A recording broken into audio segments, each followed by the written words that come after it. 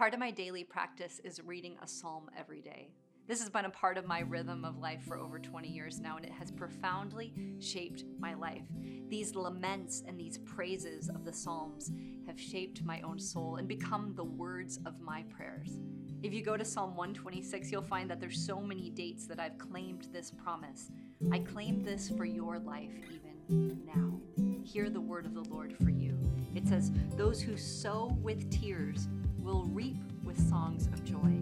Those who go out weeping, carrying seed to sow, will return with songs of joy, carrying sheaves with them." To those of you who weep right now, there's joy coming. Just want to stop and say it doesn't always happen in the timeline that I hope. It hasn't always been as soon as I would have liked, but joy came. So I'm claiming joy for you. If you find yourself weeping today, the word of the Lord for you is to continue, to press on, to keep going. Don't give up, because joy is coming.